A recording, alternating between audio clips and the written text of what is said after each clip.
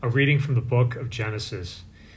Israel loved Joseph best of all his sons, for he was the child of his old age, and he made him a long tunic. When his brothers saw that their father loved him best of all his sons, they hated him so much that they would not even greet him. One day when his brothers had gone to pasture their father's flocks at Shechem, Israel said to Joseph, "Your brothers, you know, are tending our flocks at Shechem. Get ready, I will send them to you. I will send you to them." So Joseph went after his brothers and caught up with them in Dothan. They noticed him from a distance, and before he came up to them, they plotted to kill him. They said to one another, "Here comes that master dreamer. Come on, let us kill him and throw him into one of the cisterns here. We could say that a wild beast devoured him. We shall then see what comes of his dreams." When Reuben heard this, he tried to save him from their hands, saying, "We must not take his life." Instead of shedding blood, he continued, "Just throw him into that cistern there in the desert, but do not kill him outright." His purpose was to rescue him from their hands and return him to his father. So when Joseph came up to them, they stripped him of the long tunic he had on. Then they took him and threw him into the cistern, which was empty and dry. They then sat down to their meal. Looking up, they saw a caravan of Ishmaelites coming from Gilead, their camels laden with gum, balm, and resin to be taken down to Egypt. Judah said to his brothers, "What is to be gained by killing our brother and concealing his blood? Rather, let us sell him to these Ishmaelites instead of doing away with him ourselves. After all, he is our brother, our own flesh." His brothers agreed. They sold Joseph to the Ishmaelites for 20 pieces of silver. The word of the Lord. Thanks be to God. Remember the marvels the Lord has done. When the Lord called down a famine on the land and ruined the crop that sustained them, he sent a man before them, Joseph, sold as a slave. Remember the marvels the Lord has done.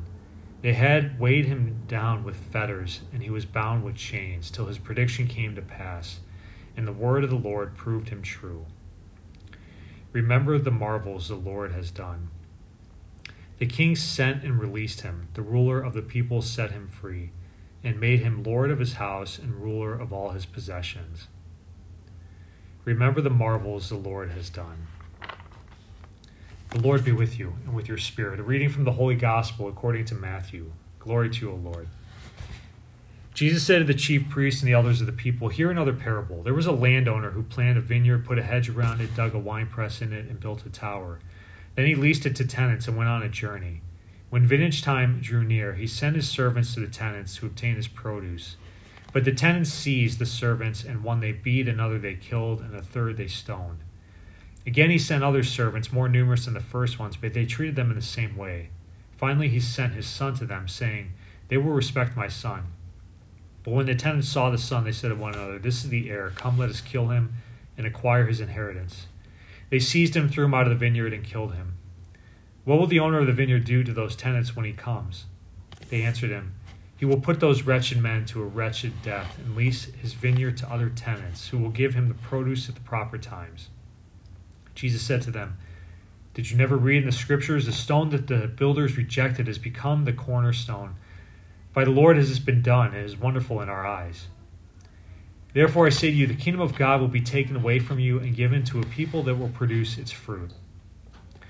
When the chief priests and the Pharisees heard his parables, they knew that he was speaking about them, and although they were attempting to arrest him, they feared the crowds, for they regarded him as a prophet." The Gospel of the Lord. Praise to you, Lord Jesus Christ. Okay, why did Jesus die? Why did he have to not just die, but also, be mocked, rejected, and scourged? Remember, he predicts that the Son of Man is going to be mocked, rejected, and scourged, and die, and then raised on the third day. So you think of those four acts of suffering. It's physical suffering, so being scourged. It's emotional suffering, being rejected. Okay, that feeling of being rejected, you could say that's psychological as well. And then being mocked, okay, another form of psychological or emotional rejection. So Jesus really kind of goes through every possible form of suffering. Why? Well, remember a couple days ago, the scene of the ambition of James and John. Being Lord isn't to be served and to be in this position of honor and privilege and glory. It's to serve others. It's to give your life away. So Jesus kind of knows our human nature, that we have a tendency to want to make ourselves God. This is what Adam and Eve did. And we have a misunderstanding of what it means to be God, that God is this person who sits on a throne and kind of gets all the riches and the glory and the honor. And that's not good, because when we do that, we put ourselves apart from others, so we actually face rejection or isolation. And we also hurt others because we're taking from them. So it's not good for the human race, I guess you could say, when you have a God in that form, or a king or a lord in that manner. But that's what we tend to because of the fall of Adam and Eve. This is what Satan does. Satan is Lord of darkness, and he's not there to serve the demons or to serve souls. He's there to torment them so that he can receive pleasure. So Christ has to get into our DNA and reconfigure it, if you will. That's why he becomes man, and then he specifically suffers and dies. He says, look, this is what it means to be God. This is what it means to love, to give yourself away, and to be humbled, so that you can serve others. So this is why the father then in the parable sends his son. He knows his son's going to die when he sends him to the vineyard with the wicked tenants, because the wicked tenants have already killed the other servants. Why are they going to treat the son and Eve differently?